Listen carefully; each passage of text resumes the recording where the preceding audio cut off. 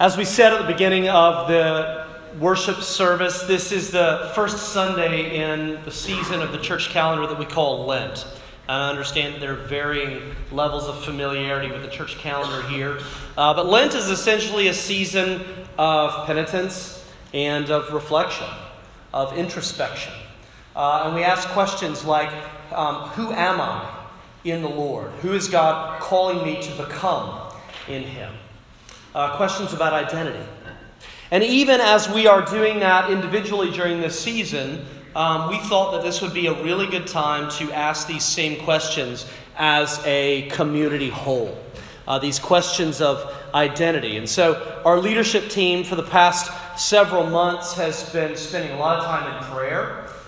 We've been talking to a lot of people and hearing from a lot of people in our community. We've been evaluating all of the different aspects of our common life together. And we've essentially been asking these two questions.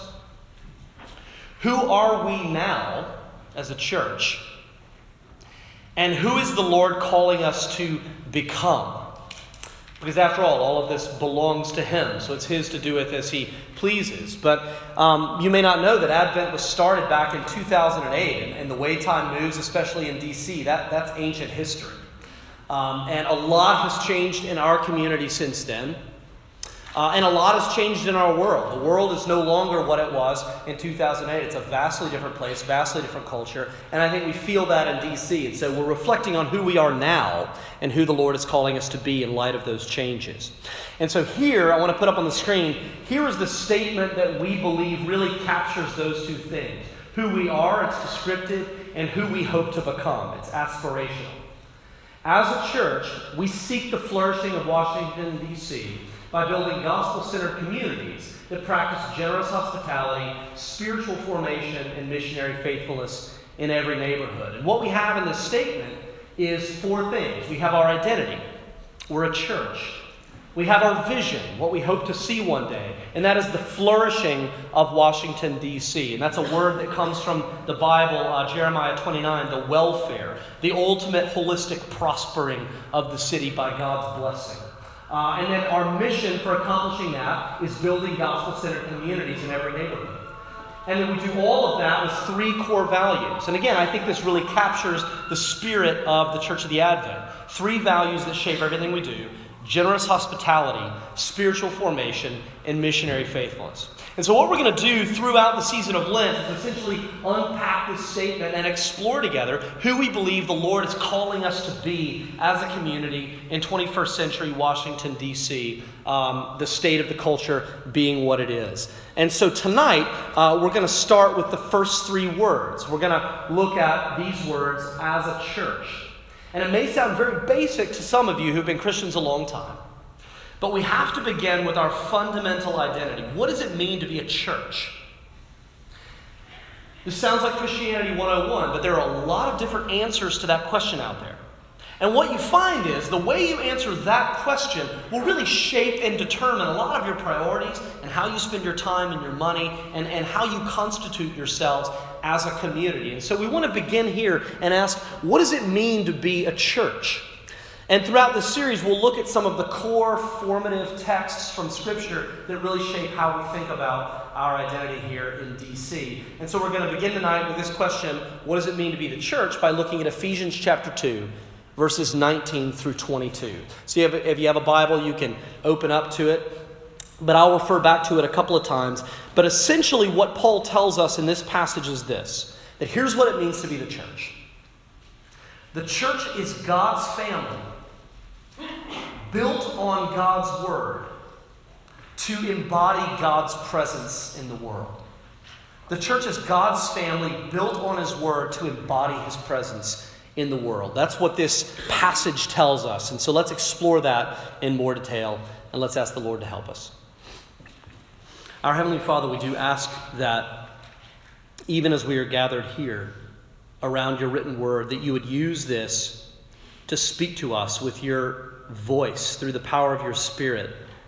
That I and everyone here, our greatest need is to know you, is to hear from you, is to be more shaped by your truth. And so, Lord, we pray that you would do just that you would speak to us and tell us what we need to hear. We pray this in your Son's holy name. Amen. So Ephesians 2, 19 to 22, what is the church? The first thing we see in verse 19 is that the church is a family. It's God's family. Let me just read verse 19 to you. He says, so then, which tells us that he's at the culmination of an argument. We'll cover that in just a minute. So then, you are no longer strangers and aliens, but you are fellow citizens with the saints and members of the household of God.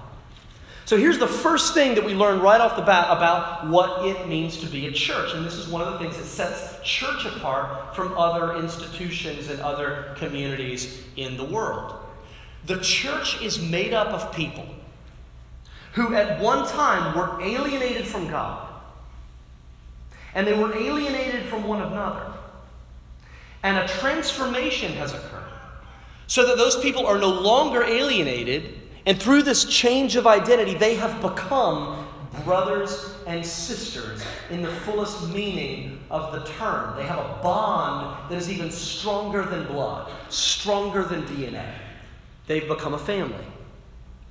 And this is especially powerful if you think about the context of the Greco-Roman world. The society that this is written in was deeply divided along all kinds of lines. And Paul, earlier in chapter 2, is talking about what you might think of as the identity politics of the first century world in the Greco-Roman society. You had the Jews who had an identity politics of chosenness. There are two kinds of people in the world. Either you are circumcised and you're born a Jew and you're circumcised and you live under the law and you enjoy God's special privilege and blessing. Or you're a Gentile dog. Right? There's either the Jew or there's everybody else.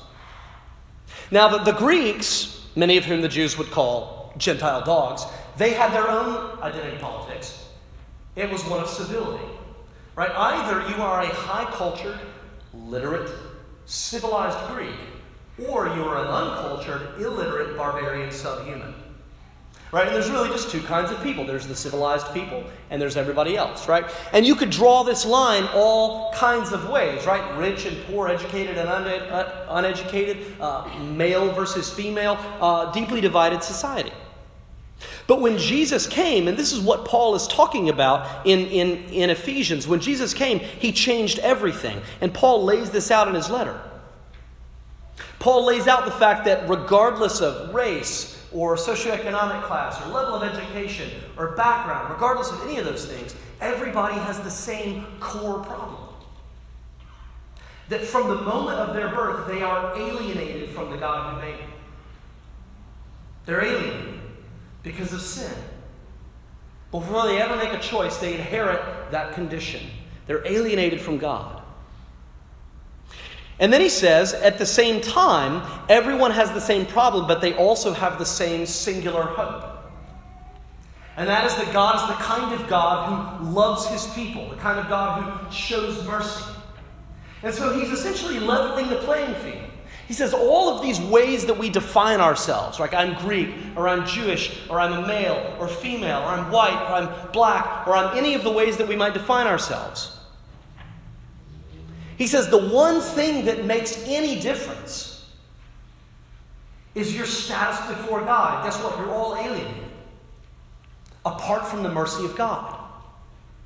So what he's saying is that external differences, we notice those kinds of things. We tend to prioritize those kinds of things. But the real thing that we should be paying attention to is our spiritual status. That spiritually speaking, we're all in the same boat. We all have the same problem, and we all share the same singular hope. And so Ephesians 2 talks about how Jesus came to deal with all of this. He came to deal with everything that divides us from one another and everything that divides us from God. And all of that was dealt with on the cross. All of it. When Jesus dies to atone for the sins of the human race. And so then we ask, okay, well, what does that mean for us as we're exploring what does it mean to be a church here in Washington, D.C.?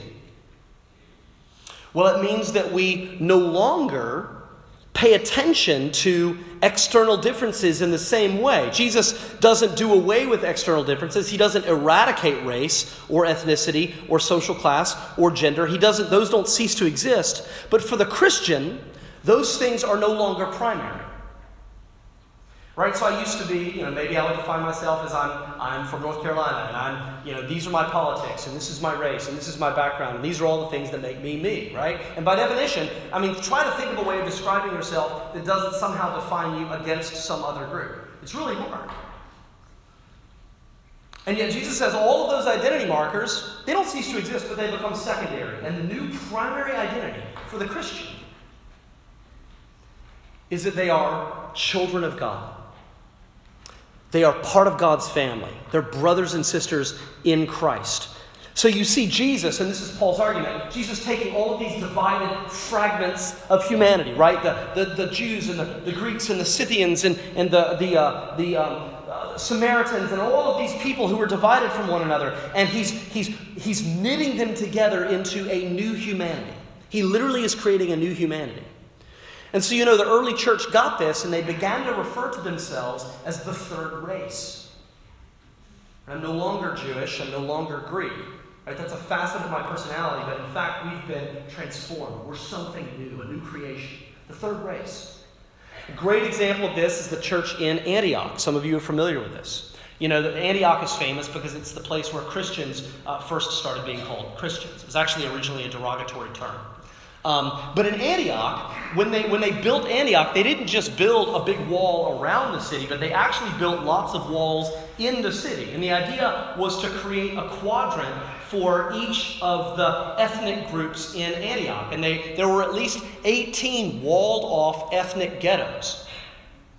Right? So everybody stuck to their section of the city, and there were big walls that divided. And that's the way it was for a long time until the Christians came. And for the first time in history, what did the Christians do? They went over the walls. Because their understanding of the gospel is that the gospel tells us two things: that we are all alienated from God, and that we all have access to the hope that comes through Jesus. Right? And so they began to preach and teach this to everyone. And they began to grow and to multiply and to become incredibly diverse, like nothing the world knew at that time. And the leadership team in Antioch and the church that you read about in Acts chapter 13 is amazing. Just imagine a church with this leadership team. You have Barnabas, who's a Levite from Cyprus. You have Simeon, who's a black African. You have Lucius, who's from North Africa. You have Manaen, who's from the court of Herod Antipas, many would consider to be the enemy. Right? And then you have Saul of Tarsus, who before he converted and became Paul, was one of the worst persecutors of Christians in history. That is the leadership team of your church. That's amazing diversity. And it's because they understood the gospel transforms alienated people into a family. Right? So as we think about this for us, we reflect on this fact that when we say we are a church, as a church, we're saying that we are a family, that this is a family, right? And for us at Advent, this is more important now than ever because, quite frankly, I think you would agree, we live in a culture that is deeply divided. At least, if not more divided, than the society that this was written in. Right? We say on paper that we're one nation, but we're actually lots of mini nations. And it's been interesting over the years to see the increasing siloing off of groups, right? The separating of people from one another, the establishing of ghettos. Now, we don't have walls built throughout our country like Antioch did. At least not physical walls. But there are walls, right? Just go on social media and you will bump up against those walls of who people associate with and who people listen to and who people believe and who people ascribe credibility to, right? There are these silos that exist in our culture. And so what does this mean for us if we really take seriously what Paul's saying in Ephesians chapter 2? It means that we're the ones who have to go over the walls. We cannot wait around for somebody else to do it. You can't wait around for your family to do it. You can't wait around for your friends and coworkers to do it. We're the ones who go over the walls. By definition, that's what a Christian is. We cross the lines. We understand the implications of the gospel for everyone. We understand the power of the gospel to unite humanity in a way that nothing else can. We go over the walls. And that doesn't just happen out there. It's something that has to happen in here. Advent oftentimes exists with invisible walls, right? We don't call them walls, we call them cliques. But they exist. Understanding that we are a new family in Jesus Christ means we don't just spend time with people who are like us. We don't just relate to people who we know that right off the bat we're going to get along with. It means you look around and you look past all of the external markers of identity, whether it be the kinds of clothes that somebody wears or the kind of job that they have, and you look deeper and you begin to see people for who they are spiritually. Brothers and sisters. We go over the walls, right? So being a church in the 21st century means being a peace-building institution, not just out there, but in here, a community of ongoing reconciliation, a family in Jesus Christ. This is the first thing. We're a church, which means we're a family. As we move on in Paul's passage here, we get to verse 20, and that tells us that we're a family with a very specific foundation, that we are built on God's word. And this is in verse 20. It says this: built on the foundation of the apostles and prophets, Christ Jesus himself being the cornerstone. So we are members of the household of God, built on the foundation of the apostles and the prophets, Christ Jesus being the cornerstone. Now, what does that mean? Well, first of all, it talks about Jesus being the cornerstone. Now, when we think of cornerstone, I think there's one around here in this building. We think of a little ornamental thing, right? It's like a little square and it has a date on it, 1865, right? This church, and it's kind of a little decoration, right? Well, that is not the kind of cornerstone that this has in mind.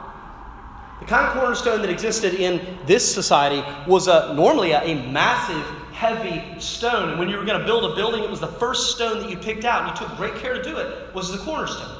Why did you take great care? Well, because the cornerstone had the job of defining all of the lines and the angles of the building. So when you lay a cornerstone, you're essentially determining the shape and the orientation of the entire structure. Everything is going to be built off of and line up with this stone. So it has to be just right. So he's saying that Jesus Christ is the cornerstone. And then he's saying that there's a foundation that is built around the cornerstone, right? So that the cornerstone determines the shape, and then the foundation reflects the lines and the angles of the cornerstone, and then it determines the shape of the rest of the structure. So what's he saying our foundation is? That Jesus Christ, his life, his ministry, his death, his resurrection, his teaching, all of it, who he is and what he said, that determines the entire shape of the church. It determines how we live in the world. It determines our entire orientation toward life.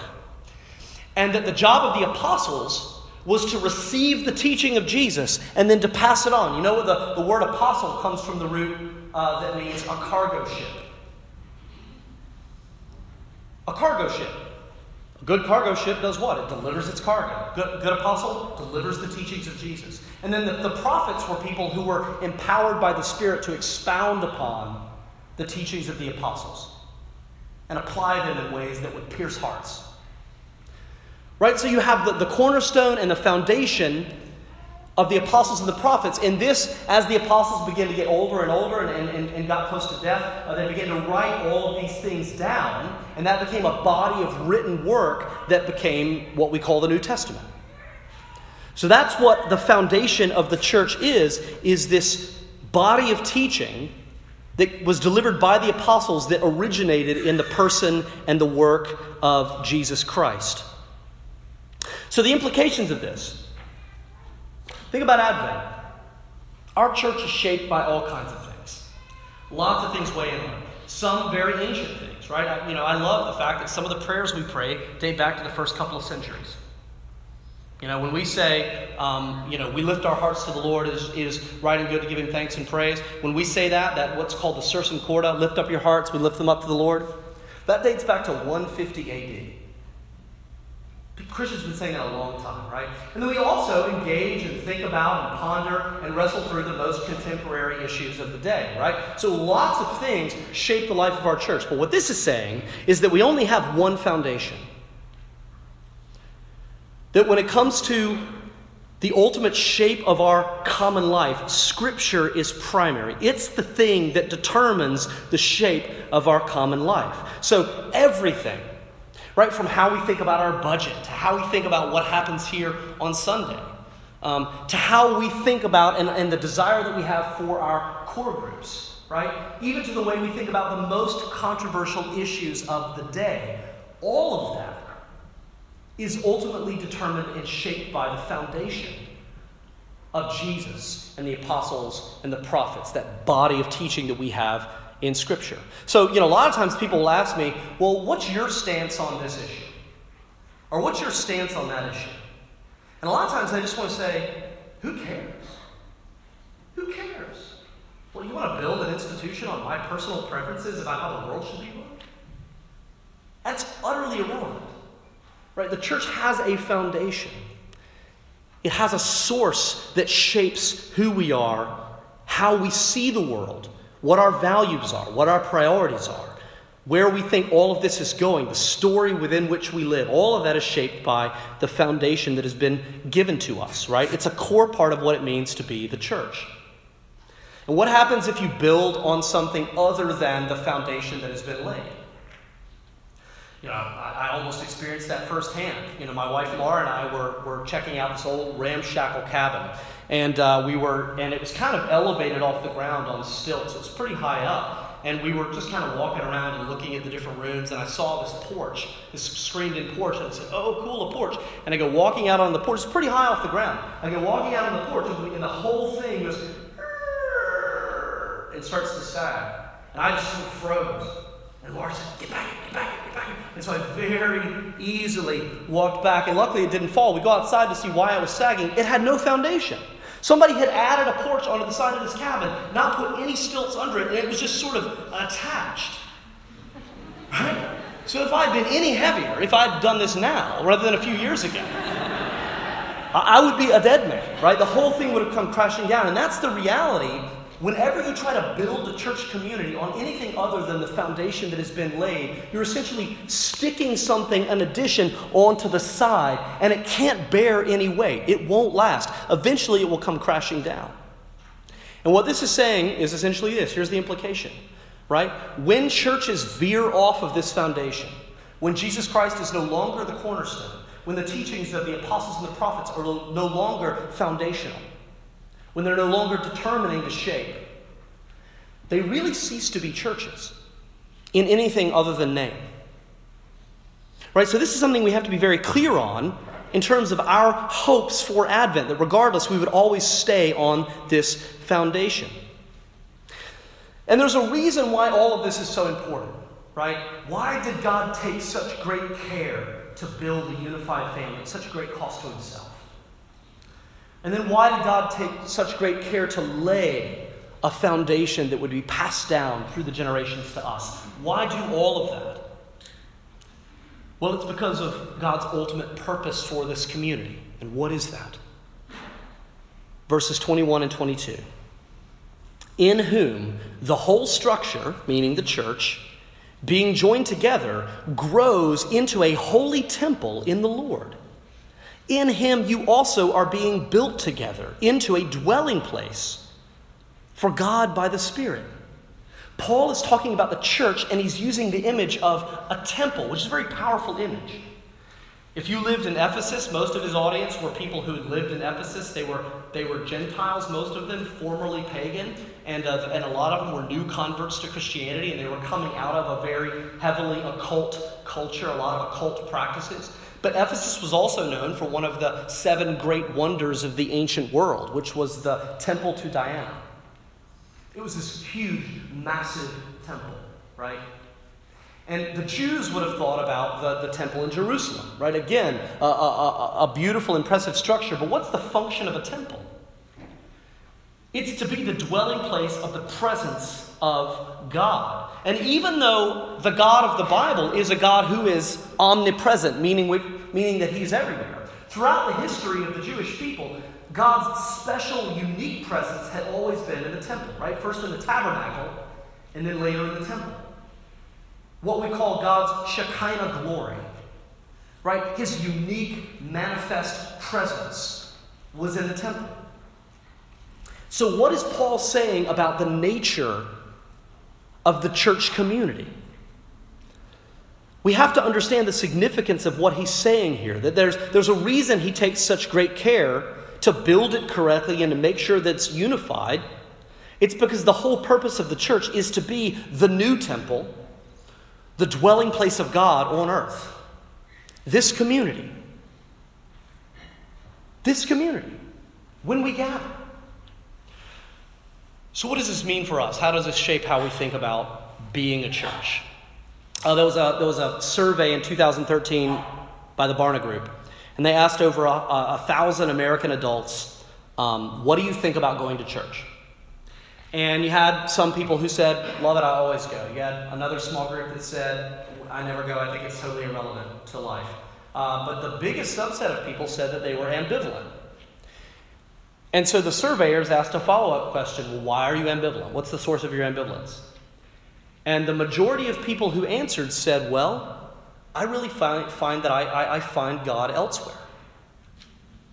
I'm not really sure what the purpose of church is. I find God elsewhere. You know, when I listen to great music, I find God, right? When I go on hikes and see the beauty of nature, I find God. When I'm with people that I love and care about, my family and friends, I find God. Those are all ways that I experience God. Why would I go to church? It's a lot of trouble. It's people that I don't know. It's across town. There's no it's at a horrible time of the day. There's no parking. Why would I do that, right? They're ambivalent about it. It's becoming more and more common, I think, for Christians, especially with the kind of plethora of online sermon podcasts that are available and music and all that, to sort of simply see church as a kind of add-on, but not really necessary or central to the Christian life.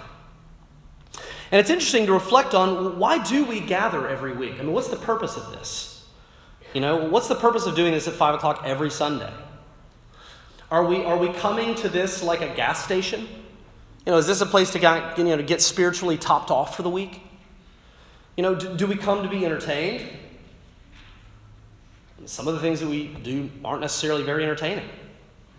Right? Is that why we're coming? You know, do we come to learn helpful principles for living? You know, we just got married and we just want to get some tips for how to love each other better. You know, do we come because it's therapeutic and we know that this will help us work through our personal issues? You know, so why do we come to church? It's a question worth asking. And some of each of those statements is true. At times it can be entertaining. At times it can be therapeutic. At times we do learn things that are helpful for life. But we need to understand that what Paul is saying is not just nice poetic metaphor. Oh, you're like the temple. He's saying you are the temple. So very literally, when Christians gather in Jesus' name, when we gather and the gospel is preached and the word is opened, when we go to our knees and when we pray together, when we confess our sin and hear God's declaration of mercy, when we participate in the sacraments and see people baptized into the body of Christ, when we come to this table and share the bread and the wine, when these things happen, the Shekinah glory of God is here in a way that it is not present in other places. That we are here partaking of a unique manifestation of the presence of God. Yes, God is omnipresent. But the Bible says there is a unique way that God is present when His people are gathered in His name. Ministry is happening here, and not human ministry. God is at work. He's like a surgeon who is at work in our hearts, even as we are gathered here. And it happens every time. Right? So this is why the early church in Acts continued meeting, right? Every day, right? Devoting themselves to the apostles' teaching, right? And the fellowship, and the breaking of bread, and the prayers, right? This is why they did that. This is why in Hebrews chapter 10, it says, let us stir one another up to good works, not neglecting to meet together as some people have done. Why? Because God is here. He's present. He's living and active among His people.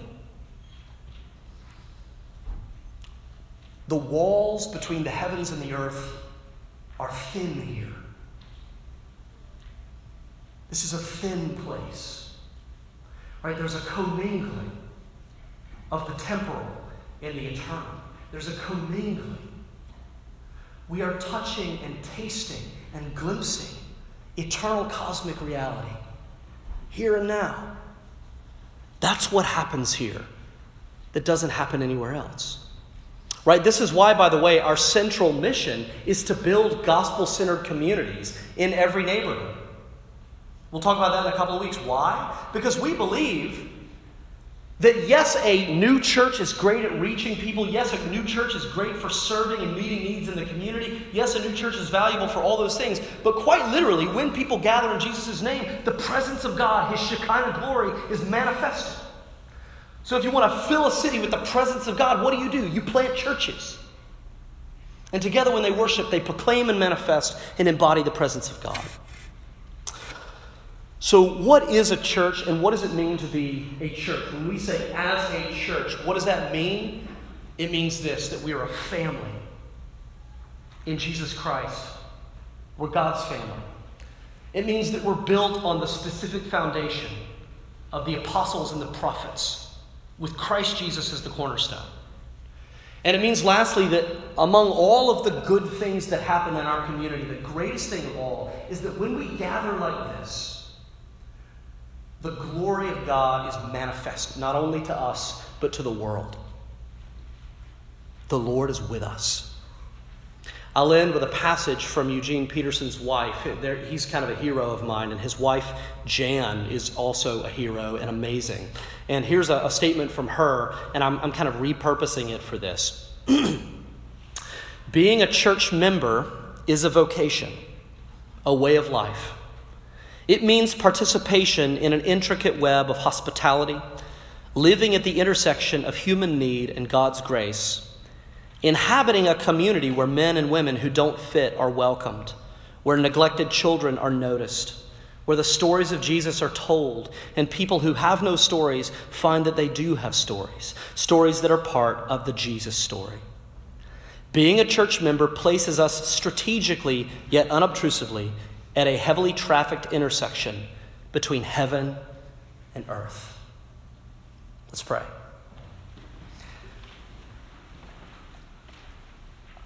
Our Father, apart from you, these would be merely words. But you have promised from ancient times that you would be a God who dwelled in the midst of your people. And so now we pray that you would fulfill that promise, that above all things, this community would be known as a community where you are present and living and active, where we would come face to face with the reality of the living God.